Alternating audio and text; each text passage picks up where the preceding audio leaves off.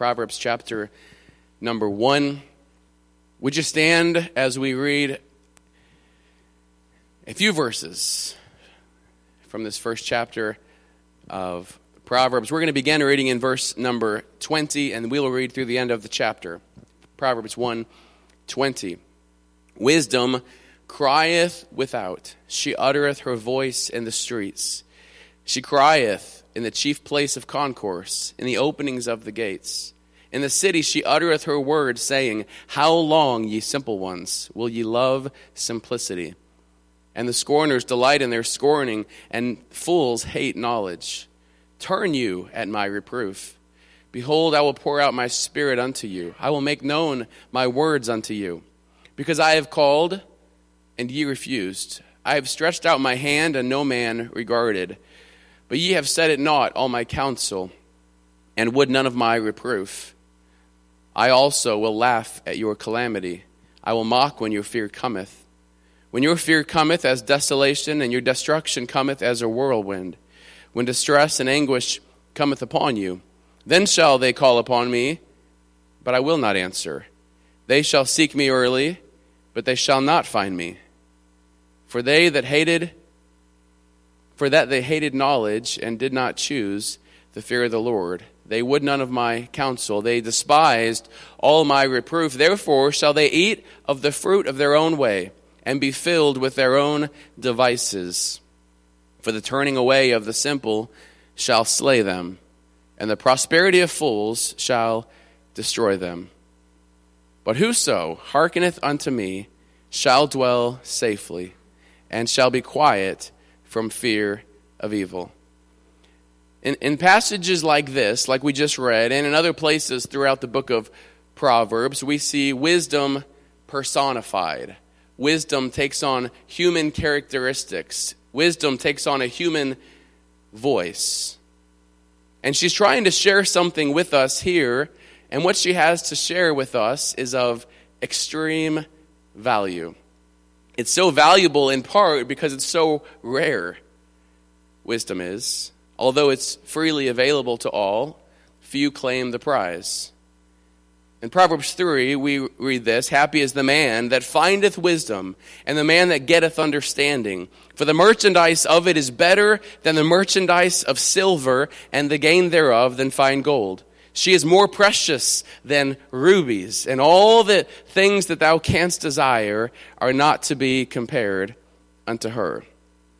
Although you probably haven't spent a lot of time this week thinking about how to increase your wisdom bank account, its value, the value of the wisdom that you can obtain, exceeds everything else in life, or all the things that we can gain on this earth. King Solomon, when he was asked what he wanted, just one thing he wanted, God, the maker of everything, essentially gave him a blank check and said, Solomon, what do you want? And he said, give me wisdom. And because of that decision, he became not only the wisest man on earth, but the wealthiest man on earth. Wisdom. And I want us to think today about gaining wisdom, and specifically this call of wisdom. Wisdom's not a word that's used in our 2019 vernacular all that often. But it's wisdom that will cause you to make decisions at work that will lead to your promotion. It's wisdom that will keep you from purchasing something that you can't afford that you'll later regret and will lead to a lot of difficult discussions and hard times. It's wisdom that will help you to keep your mouth closed when you really want to say something, and will save you from some perhaps intense disagreements. Wisdom, so valuable and yet so rare. And this morning I want us to ask and answer 5 questions from the text. Here they are, and then we'll answer them together. The questions are these. First of all, where can wisdom be found? Secondly, to whom is wisdom available? Thirdly, what is the result of obtaining wisdom? Fourthly, what are the consequences of rejecting wisdom? And this question, does the gift of wisdom have an expiration date? Let's pray. Lord, thank you for your word, which is the source of all truth and all wisdom. We want to learn from it today. We want to seek it out. It's available to us, and we want to find it today. Help us to grasp it and to hold on to it, make a difference in our life. Help me to speak clearly the things that you would have me to say, and I pray that everyone here would understand exactly what you want from them, from this message this morning. In Jesus' name, amen. You can be seated. The first question is this: where can wisdom be found? And we find the answer in verse number 20 that we just read together. Wisdom crieth without. She uttereth her voice in the streets. She crieth in the chief place of concourse, in the openings of the gates. In the city she uttereth her words. There are opportunities to learn everywhere we look. In the streets, in the chief place of concourse, in the openings of the gates, where the people are, there is wisdom to be found. We should be constantly seeking, constantly desiring to learn everywhere we go, every day. And we're doing ourselves a disservice if we only open our minds to learning from 11 to 12 on Sunday mornings. Or for those of you that go to school, if 4 or 5 days a week, if the only time you intend to learn anything is when you're sitting in your desk at school, you're missing out on great opportunities in life. Because there's wisdom to be had everywhere to profit you. Even creation is calling out to us. The heavens are declaring God's glory. The Apostle Paul said that even nature itself is teaching us. And here, in Proverbs chapter 1, we see wisdom being dispensed at the city center. It's not at the synagogue. It's not at the temple. It's not at the high school. At the city center, where all the in the marketplace, at the opening of the gates, where all the people would gather together to discuss and dispute and have conversations and meet together, there is wisdom calling out to them even here. It's everywhere we go, but it's up to us to be alert enough to snatch it up for ourselves. Where is wisdom available? It's available everywhere. To whom is it available? I'm sure there are some, perhaps even in this room, who are convinced that you were just born with bad luck. You just don't make good decisions. Whatever you do, whatever you touch, does not turn to gold. So who can be wise? It's everywhere. It's in the street corners. It's in the city center, the marketplace. But who is it for? And I think the verses that we just read answer that question as well. And the location is in part the answer. It's in the street. It's in the public places of concourse. So what's being made available is not just some elite group of people. It's not in some Wall Street boardroom. It's not in a VIP Hollywood party somewhere of the mega rich, mega talented. It's in the city center where the common people meet together. That's where wisdom is calling out. It's at Lewis Cafe. It's everywhere we go. Wisdom is crying out. It's available for all. And the idea that's being clearly communicated here is that wisdom is this town crier. And she's calling out at the top of her lungs, hey, over here, come over here. I have something for you. I have a gift. And it's freely available to everybody here. Wisdom crieth. The word is to shout, like a parent who's yelling out to her kids, it's time for dinner. Wisdom is crying, come, come. It reminds us of Jesus in John chapter 7 when he cried and said, if any man thirst, let him come unto me and drink. It's a public invitation. If anyone is hungry for the truth, hungry to be wise, it's an invitation for all of those people. Anyone looking for wisdom, anyone looking for help, come. But even though wisdom can be found everywhere, and even though wisdom is freely available, not everyone is interested. Verse 24 says this, because I have called, and ye refused. I have stretched out my hand, and no man regarded. Not everyone will accept. Have you ever offered something to someone that you knew would help them? You knew they needed. Maybe some practical advice about their job or about their family, the way they raise their children or even their marriage. Maybe you observed someone struggling financially and you just knew that you had something that if they would just listen to what you had to say, it would help them. It would make their life better. And they pushed you away. If so, you understand the frustration.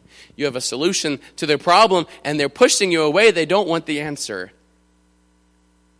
If you're a parent, have you ever given your child some instruction that you knew was good for them, and they disregarded the instruction that you gave them? If you're a parent, the answer is yes. That has happened. It's frustrating. It's frustrating for sure, but we're all finite individuals. We're all just humans giving other humans advice. We're human beings, limited in knowledge, giving other human beings who are limited in knowledge advice and counsel. But there is one who is all-knowing. There is one who understands finances in a way that none of us ever could. There is one who literally wrote the book on everything that we need to know. Imagine him freely offering wisdom and advice and instruction to those who need it most, and them pushing it away and saying, no, thank you, I'm pretty sure I can handle this life on my own. That's what we see here in the first chapter of the book of Proverbs. Wisdom is freely available. It's sound wisdom. It's perfect advice, and yet it's being disregarded by many. He's holding out this gift to the world. Wisdom is saying, I'm here. Come.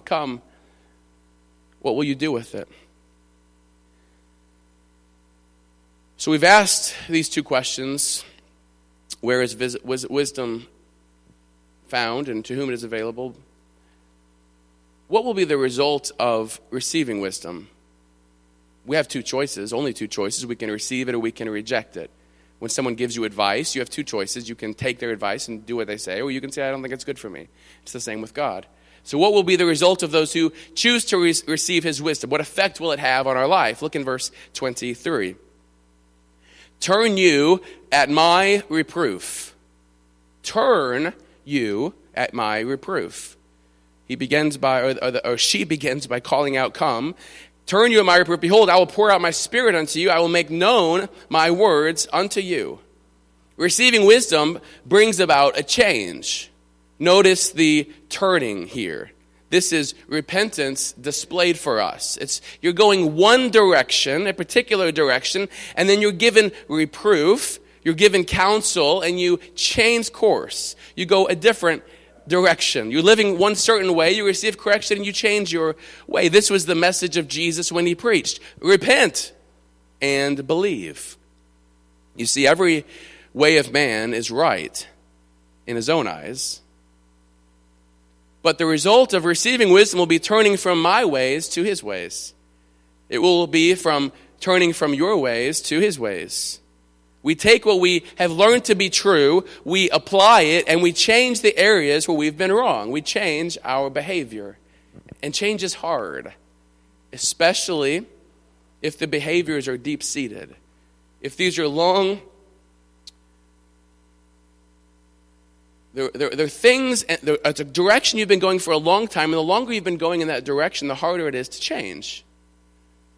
Of course. But he says, turn you at my reproof. Reproof requires turning. Reproof requires correction, repentance. And if we do, notice what happens. If we repent of these areas where we've been approved, there's a blessing. There is more instruction. There's a deeper understanding of our teacher, of our creator. Verse 23, turn you at my reproof. Behold, I will pour out my spirit unto you.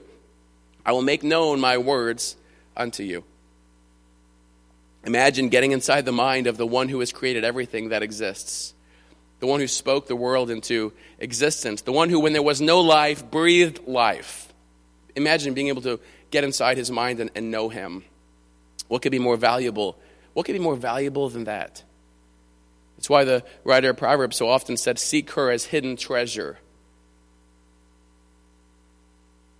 So what is the result of receiving wisdom? There'll be a change on our part. If we truly receive it, there'll be a change. It will affect us from our way to his way. Fourth question, what are the consequences of rejecting wisdom?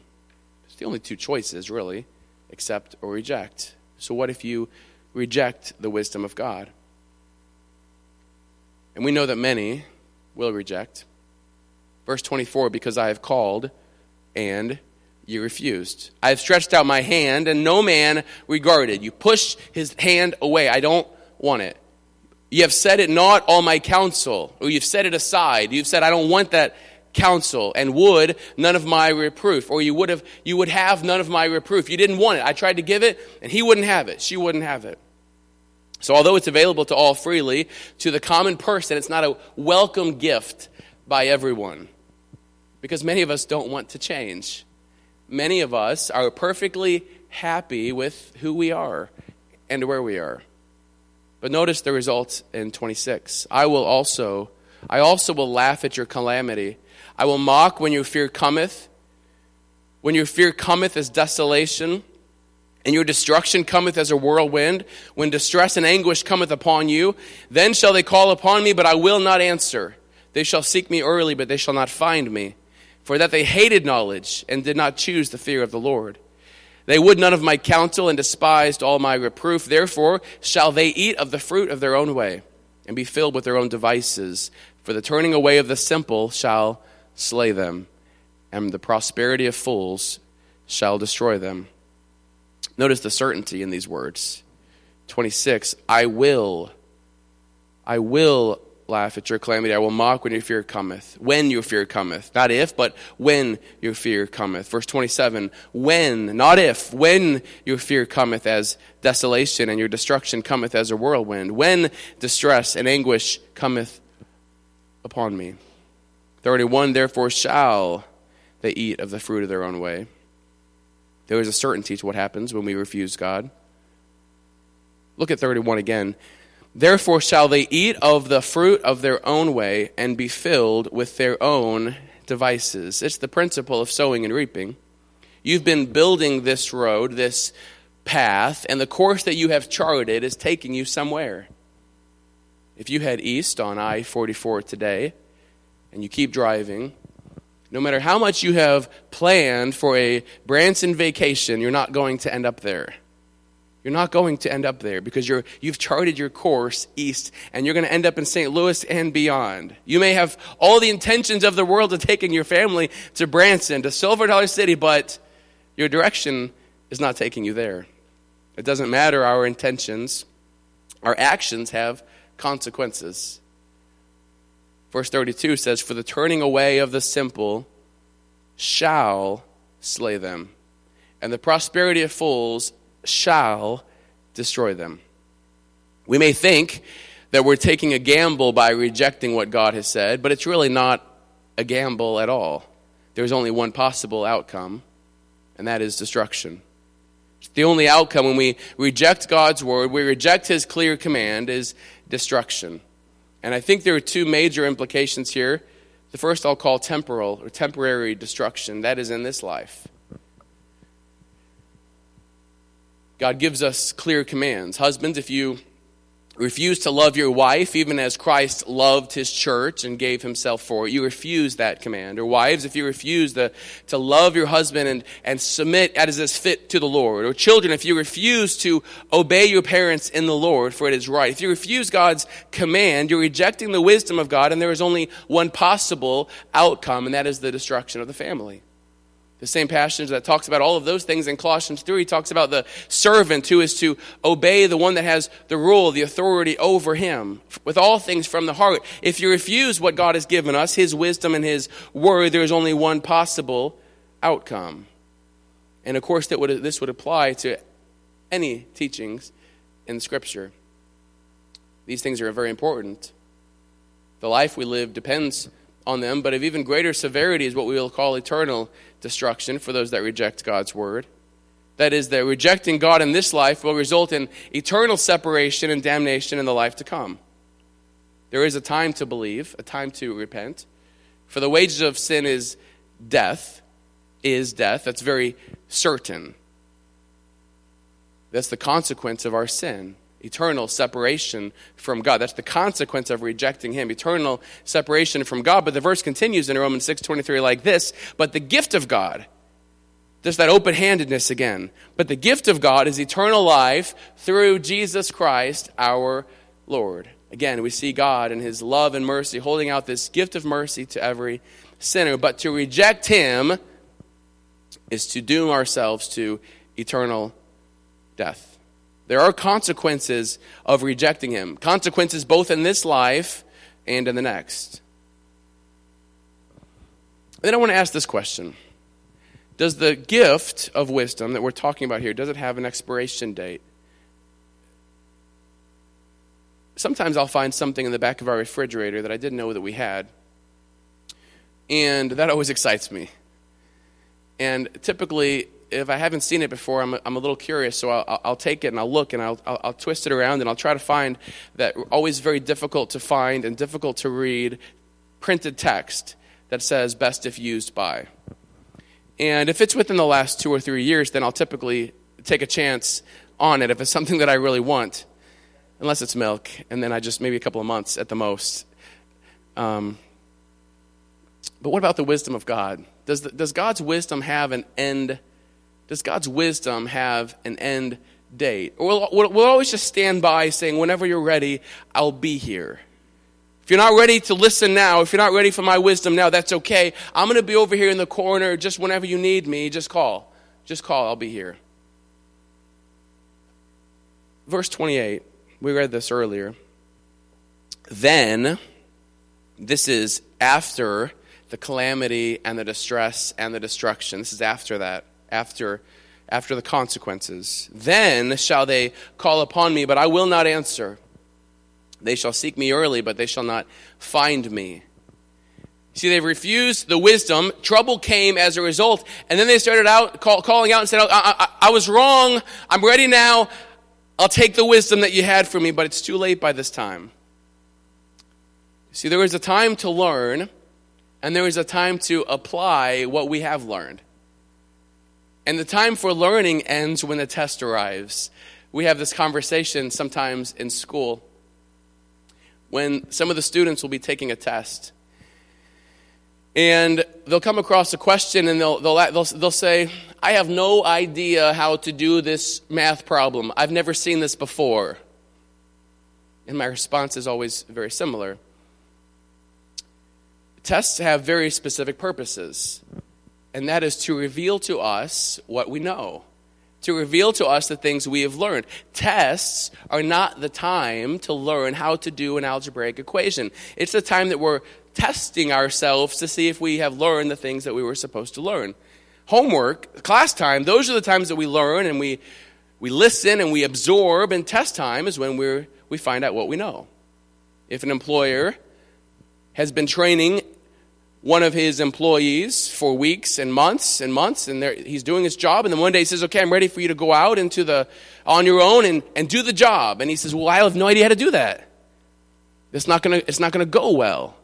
You see, you've had all this time of training to ask questions and to try to learn and to make sure you know what you're doing, and now you're being sent out and you're asking for help now. No, there was a time for learning. This is the time for doing. This is what's being taught in our passage. The hand of wisdom is out to us. This is the time. But if we refuse, if we reject it, then the calamity will come, and then it's too late. Then it's too late. The Apostle Paul said it like this: behold, now is the accepted time. Behold, now is the day of salvation. Procrastination is not an acceptable alternative. The only acceptable response to God's word is immediate obedience. James, who was the brother of Jesus, said it like this: you know not what shall be on the morrow. For what is your life? It is even a vapor that appeareth for a little time and then vanisheth away. Let's look at one final question. This one's in our text. It's asked by wisdom in verse 22. How long, ye simple ones, will ye love simplicity?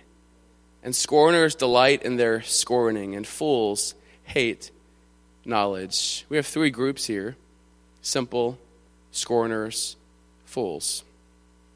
The fool recognizes his own lack of discernment, and he's satisfied with it. He hates learning. He hates knowledge, doesn't want to change. He knows he lacks wisdom. He knows he makes poor decisions, but he's okay with it. He wants to continue living the way that he's living. He has no intention of changing. He hates knowledge. Obviously, he doesn't like the result of his poor decisions. He probably complains about them, but it's not worth changing himself to change the results. To the fool, it's not worth giving up the life he has to follow God. The scorners delight in their scorning. They're mockers. They make fun of everything that God says. They make fun of Scripture. They curse God. They make fun of people that go to church. Those that follow Christ, they're scorners. They're mockers. The third group are the simple. They're the naive ones.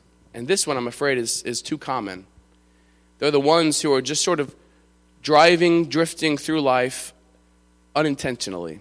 In small groups, a couple of weeks ago, we talked about how if we don't chart our course in life, if we don't decide where we're going to go, we'll just be on that boat out in the middle of the waters, just sort of drifting, not knowing where we're going, not knowing what direction we're going, not even really thinking about it or caring about it, just drifting, completely dependent on the wind. They're not really living by any intentionality whatsoever. The wind may change and they may be going a completely different direction tomorrow than they were today, and they don't even realize it.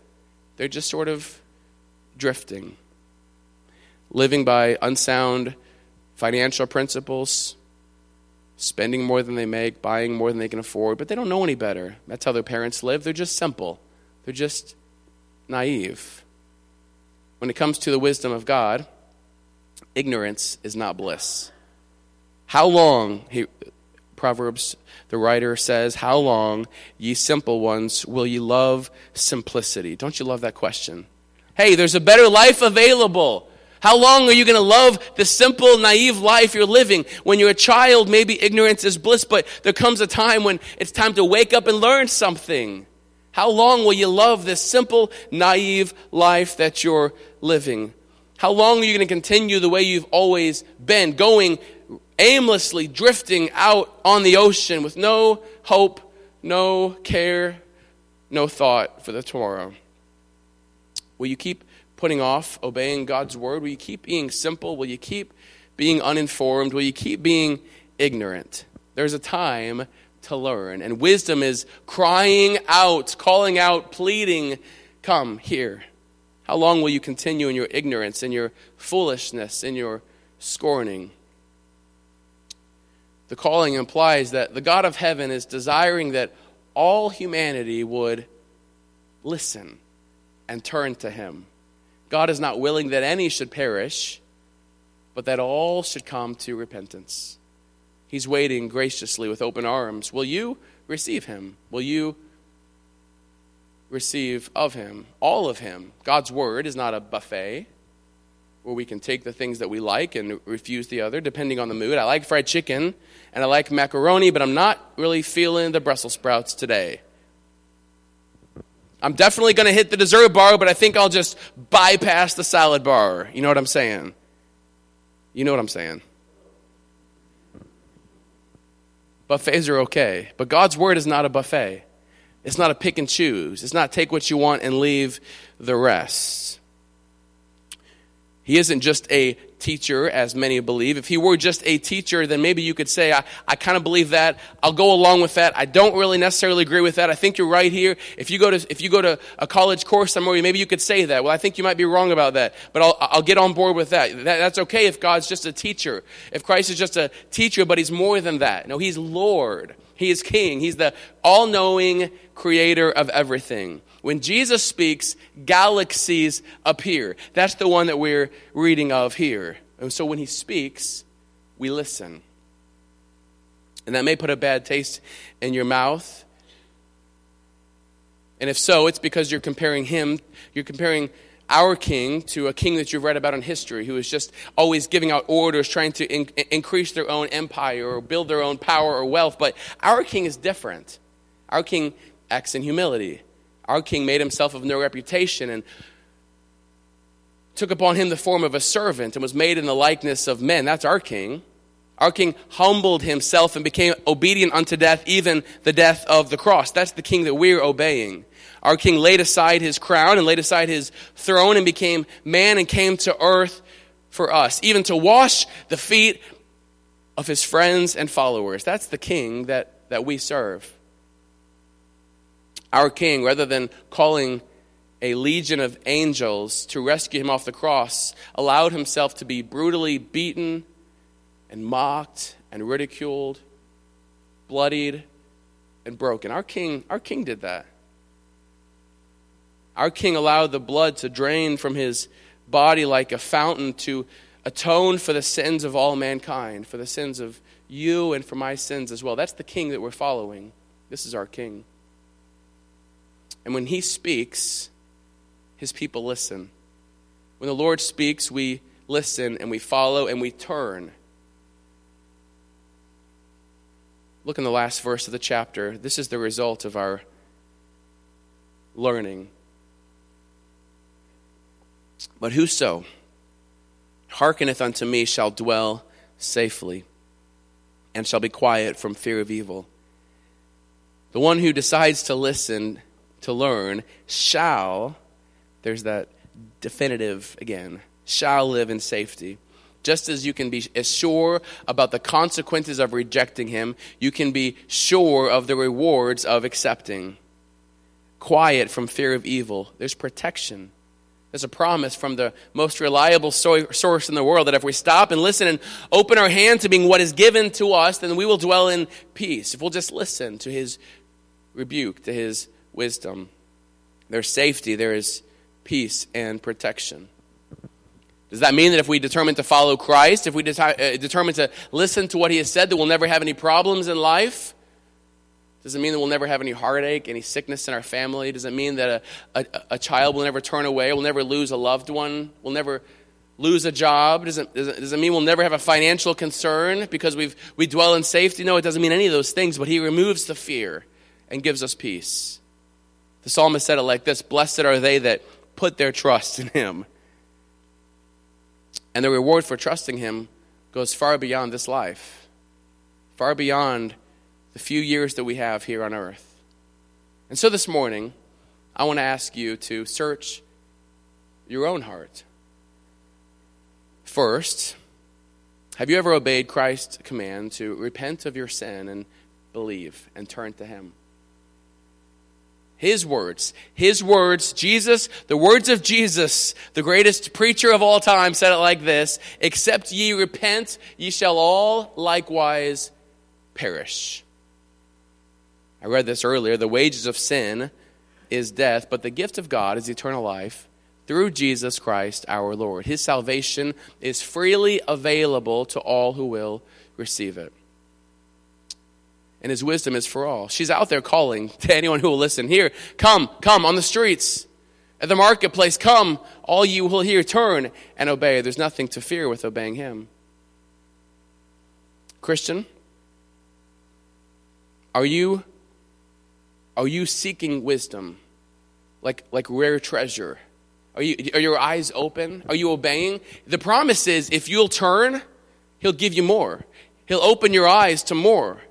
If you'll repent and believe and act on what he's given you, the promise, we just read it, there's more available. We can know him better. We can grow.